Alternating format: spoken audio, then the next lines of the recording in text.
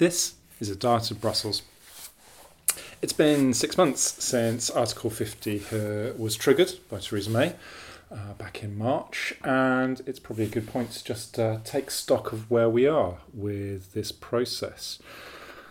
What I want to do in this episode is just think a little bit about what's changed, what hasn't changed, and where we might be heading.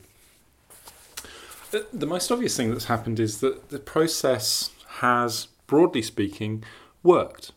Both the EU and the UK have accepted that Article 50 is the appropriate forum in which to resolve the outstanding details before the UK leaves. There hasn't really been any serious challenge to that. We've occasionally got British officials and ministers going off to have meetings with European counterparts, but nothing that's really made any serious change. And that's including the current meeting that's happening in Tallinn, where Theresa May is having assorted bilateral meetings. So that system stands up, and we can see that not just in the acceptance of the process, but the fact that the process has proceeded as we had thought it would. The Commission had put forward a proposal to the European Council back in the days following the official notification. The European Council had issued a mandate to the Commission, and the Commission has followed that through. So it's produced negotiation position papers. It's arranged a schedule of meetings, and we've just finished round 4 of those meetings. And the system is moving along as planned.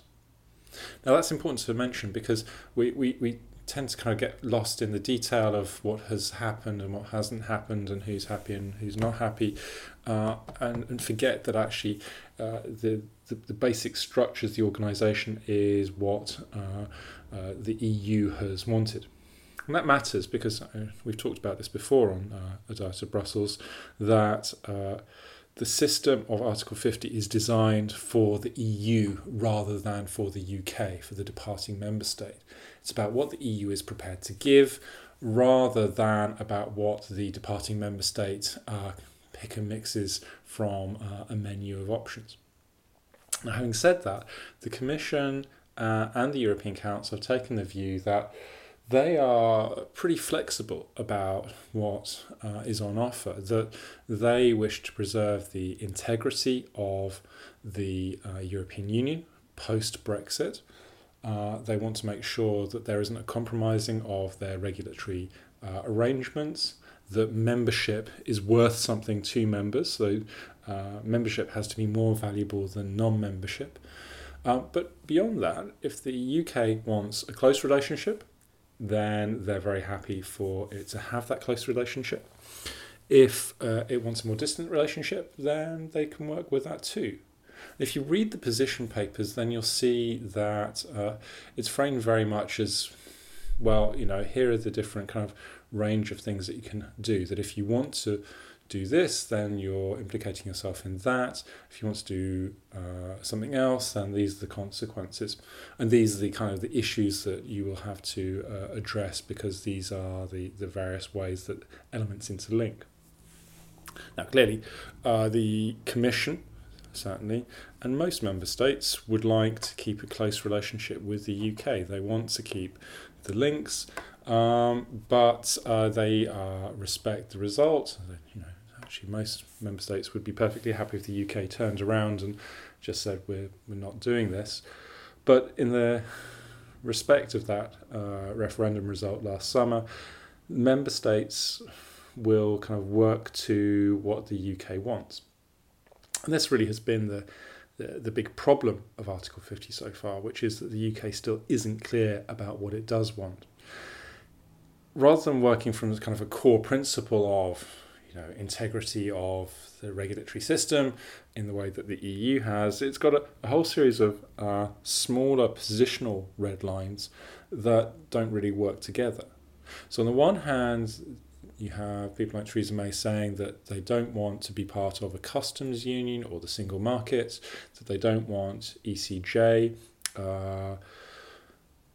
activity in the UK past the end of membership, but at the same time they talk about having the most frictionless of borders, frictionless trade. They want to make sure that they avoid any kind of constraints on what takes place. They say that they don't want to be part of the EU treaties, but at the same time they want to be setting up a whole new structure of defence and security cooperation, which would basically replicate the existing treaty framework. And from the EU's perspective, certainly, it does look very often like a cakeist position, having your cake and eating it too. That the UK seems to be struggling with how it balances rights and obligations in the relationship that it's looking for. And particularly, what there isn't in the British debate is a clear agreement, or even particularly a discussion about what a post-Brexit Britain looks like, what kind of society it wants to be, what its role in the world might be, which might then tell us what an appropriate relationship with the EU is.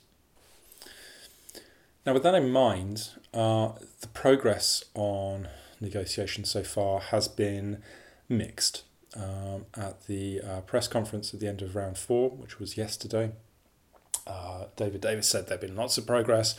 Michel Barnier said that there had been not sufficient progress, which is the key phrase, because sufficient progress is what's needed on the first round of issues in order to move on to the second.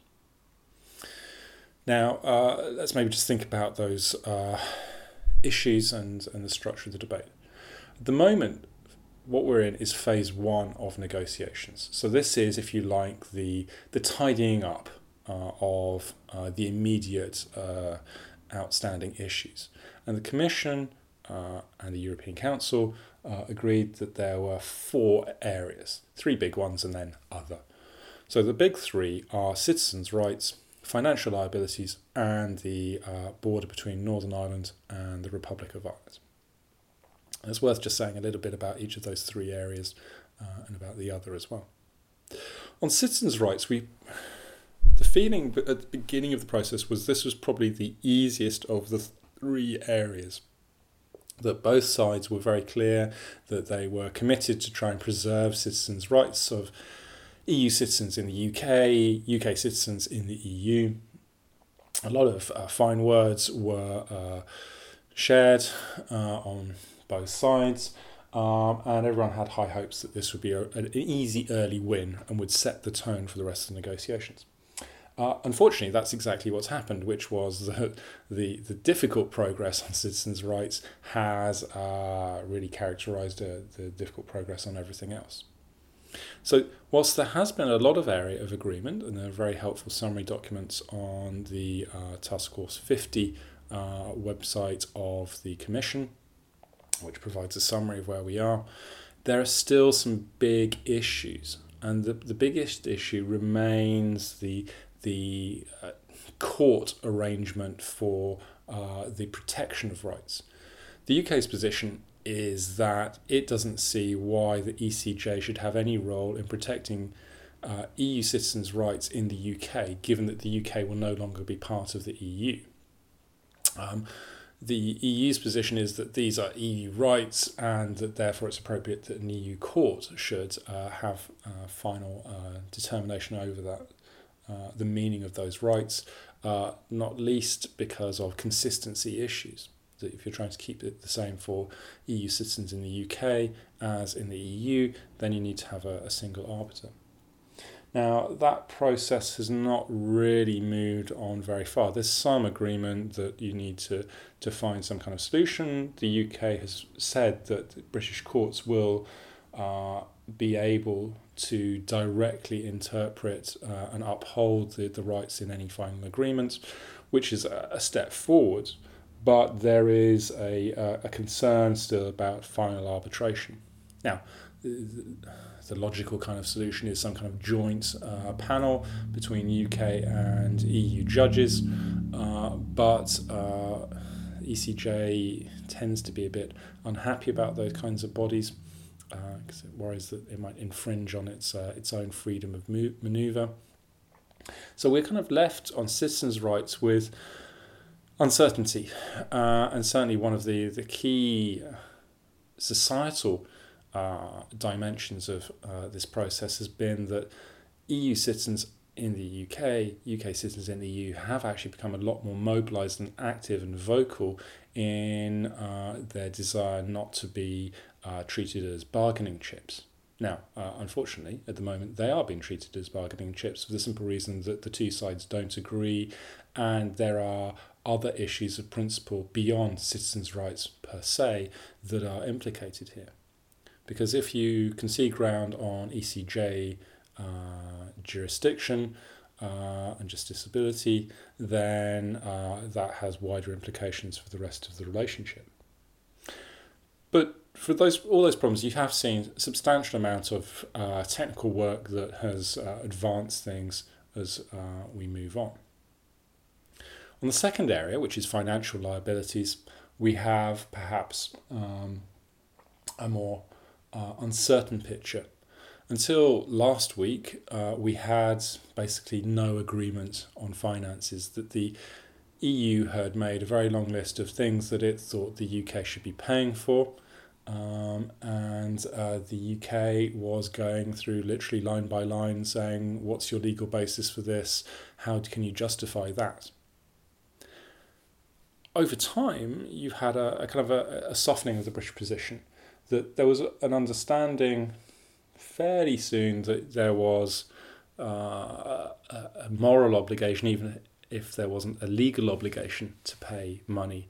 The hard British position was that once the UK leaves the EU, it has no liabilities, financially speaking, that if it was in the club, it should pay. If it's out of the club, it shouldn't pay.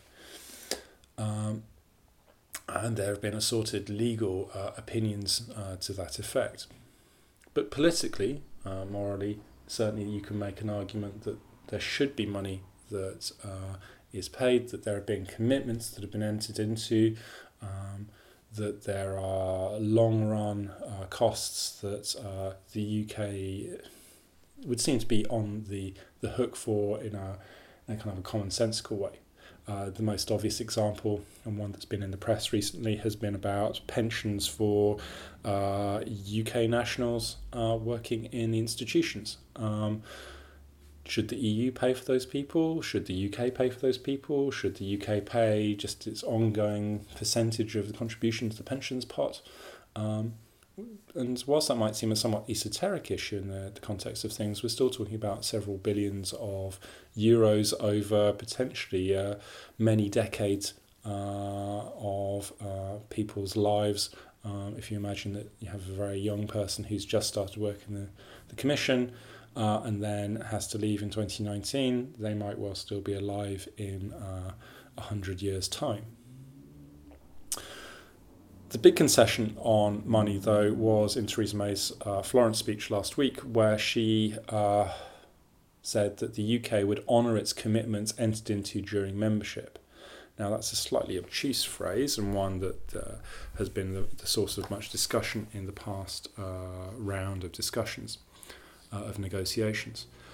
In essence, it's understood that this is a commitment to pay the UK's share of budgetary contributions under the current multi-annual financial framework, which runs to the end of 2020. So a year and a half or more beyond the end of membership. Now, it's actually even longer than that, because the current financial framework, which covers a 7-year period, is a key financial planning framework for the EU, includes commitments that run for many years beyond 2020. So the UK potentially is saying, well, we'll honour our commitments which have been entered into at this point. Now, that makes life a lot easier for the EU. It means that it doesn't have to be a major rejigging of the period to 2020, which was a big concern amongst member states who were starting to get jittery about that. It means that there is the removal of a roadblock. But it doesn't really address all of the financial questions, either the long-run non-framework elements, so that would include things like the pensions and other kind of liabilities and commitments. It doesn't address what the ongoing payments to the EU might be for participation in other programs, such as research or in development or other kinds of areas that the UK has said that it wants to maintain a relationship with the EU on. So there's a lot of uncertainty still about the financial side of things. There is also a sense, particularly on the British side, that the money can't really be tidied up until the very end of this process, because until you know what you're working towards, it doesn't make sense to do the money. So in that view, and one that I think is a correct one, the money is a political object. Yes, it is a lot of money, but the money doesn't matter so much for the volume, so much as the optics and the political message that it sends out. And political messages then conveniently lead us on to the third key area of this phase of negotiations, namely the Irish border. Now, this is proving the most intractable of the three main areas. There is, again, a lot of concern in the rhetoric of both sides that this is a delicate situation.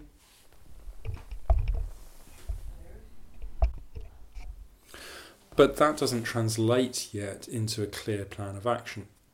The issues, I think, you will be familiar with, namely that you have a set of incompatible or seemingly incompatible demands.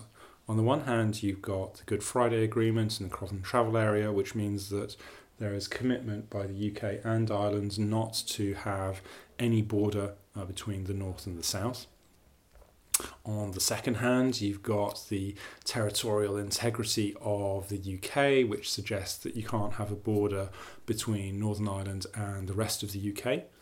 And on the third hand, you've got the integrity of the EU single market, which we've talked about already, which suggests that you can't put a border between the British Isles, including the Republic, and the EU 26. So this is, again, tied in with the other elements that we've already mentioned, that the expressed desire of the UK to be outside of a customs union particularly would seem to require that there is a system of customs checks that takes place at some point in or around the border region. But there's no sense of how you might do that. There's no understanding of how you might handle the free movement of people as it currently exists.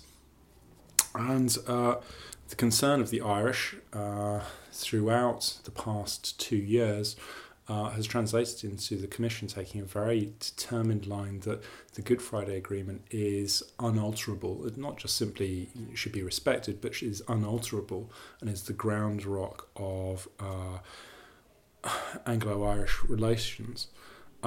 Means that there's really a lack of clarity about what to do.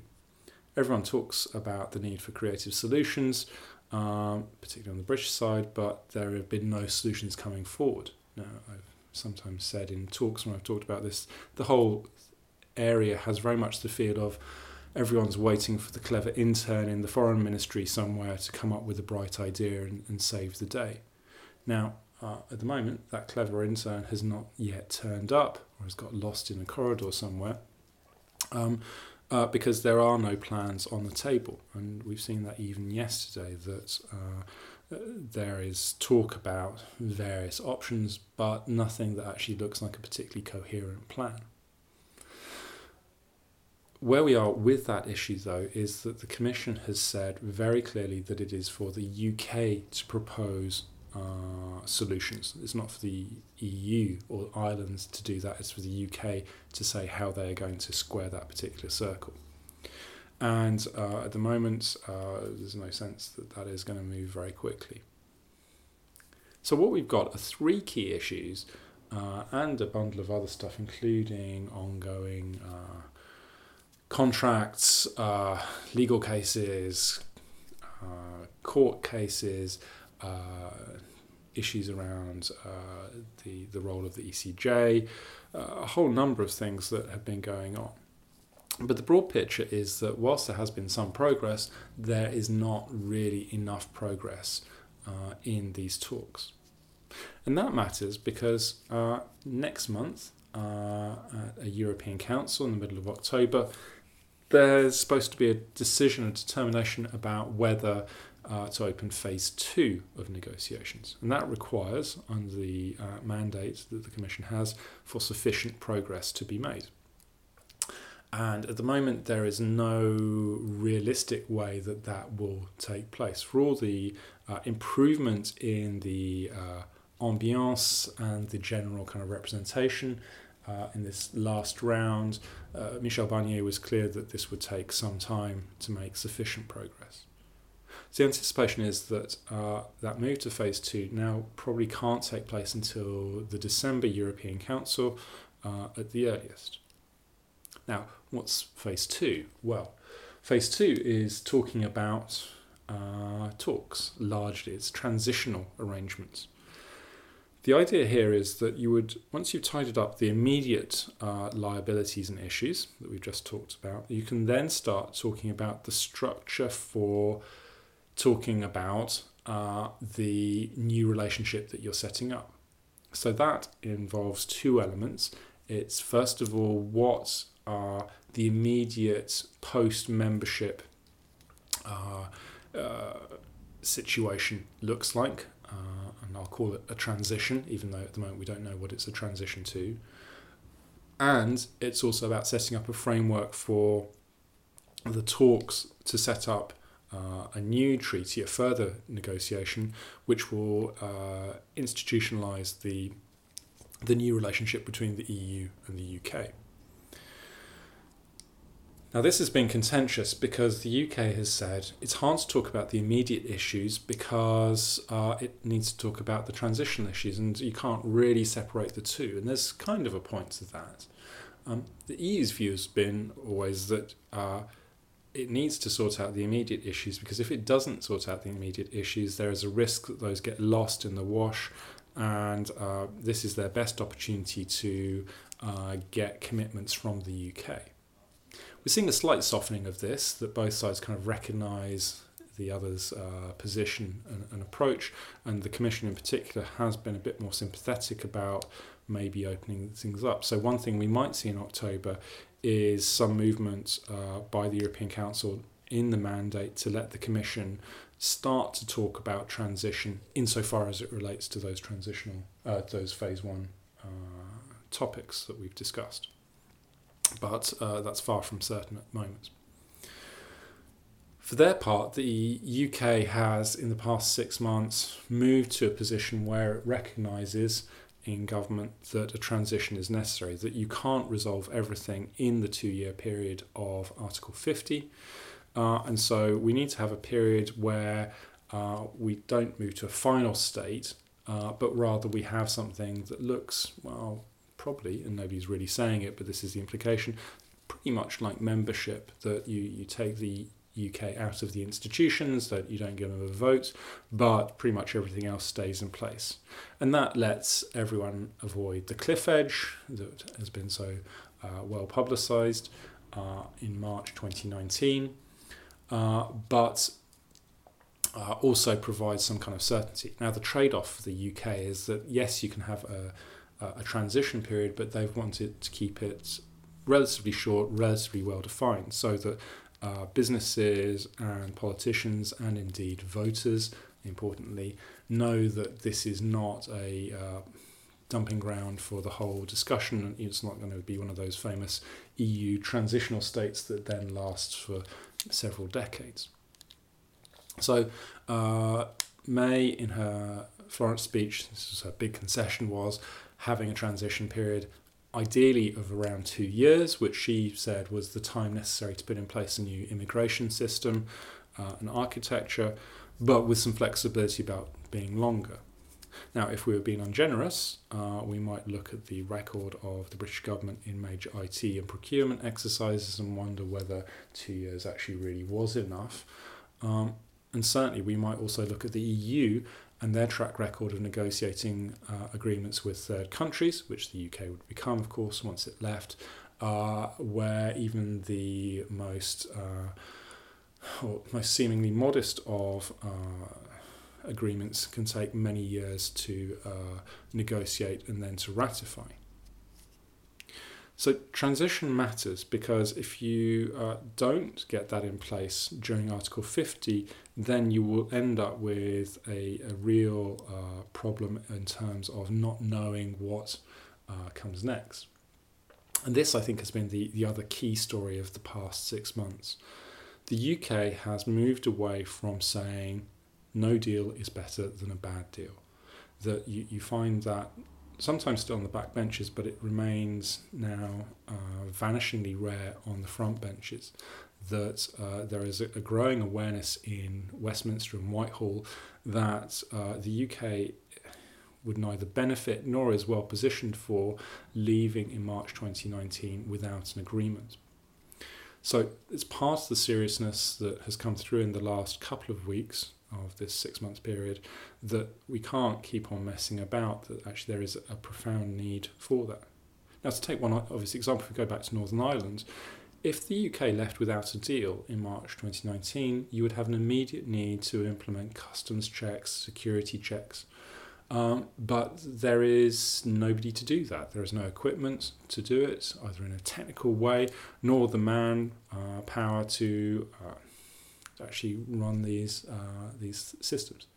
So even if the UK government went on a crash procurement program, it's almost impossible to imagine that they'd have anything in place for a no-deal scenario in March 2019. So purely in capacity terms, the UK is not ready for leaving without a deal, which increases the need for it to find a deal. And again, because everyone needs to agree, that increases the scope for the UK or the EU to basically say this is what's on offer. And maybe this is a kind of a wrapping up point. As much as the EU is in control of Article 50, it has tried not to be too haughty about the whole thing. It could very easily have gone down the path of saying, well, this is what's on the table, you like it or lump it, and assume that the UK would come round because it would know which side its bread was buttered on. Instead, actually, the Commission has been really quite accommodating. In many ways, Michel Barnier is the UK's best friend, that the sense one gets from talking to officials around the EU and indeed in the UK is that the Article 50 process is being treated by the Commission as an opportunity to find a deal with the UK rather than as a punishment. That the Task Force 50 team are universally committed to actually trying to find a viable solution, which is often not appreciated, particularly in the British press. But again, the costs of a no deal are becoming ever more anxiety-inducing, not least because it's so hard to describe what they might look like. But even in the less lurid scenarios, there is a huge scope for problems. So to wrap up this episode, this review of the past 6 months, we start thinking about the next 6 months. These next 6 months are going to be the critical ones. If the UK and the EU can't resolve phase 1 issues in the next 6 months, by next March, then we are very much likely heading for a no-deal scenario. Yes, there has been recent movement on issues, but time is very short. Recall that whilst we've got until March 2019, we also need to ratify an agreement, which means in practice that everyone's working to October 2018 so 1 year away, for actually reaching a deal to give time for all the bodies involved to make the necessary ratifications. Already, that is a very tight schedule, and if we're now about to lose 2 months because of delays on phase 1, that makes things commensurately more difficult. So, again, this next 3 months 6 months is really the critical one, because it's the time at which you need to see substantial movement.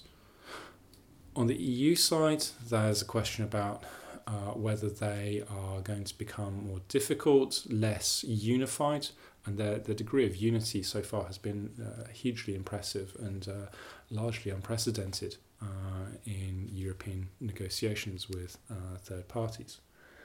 On the UK side, the real question is going to be what happens to Theresa May. Can she get through the party conference next week? Can she avoid a leadership challenge? Can she manage the divisions within the cabinet, which seethe around her at various points? Because as much as she is not in a possession of a plan, from the EU perspective, the last thing they want is to lose another couple of months to a leadership election in the Tory party, possibly followed by another couple of months lost to a general election. So in an age of profound uncertainty, it's better to stick with what you know from the EU perspective. And I think their view is they prefer to stick with Theresa May for all of her problems and her faults, rather than trying to work out a new deal with a new leadership and potentially a new government. So, plenty to watch out for, and we'll be doing more episodes as we go along.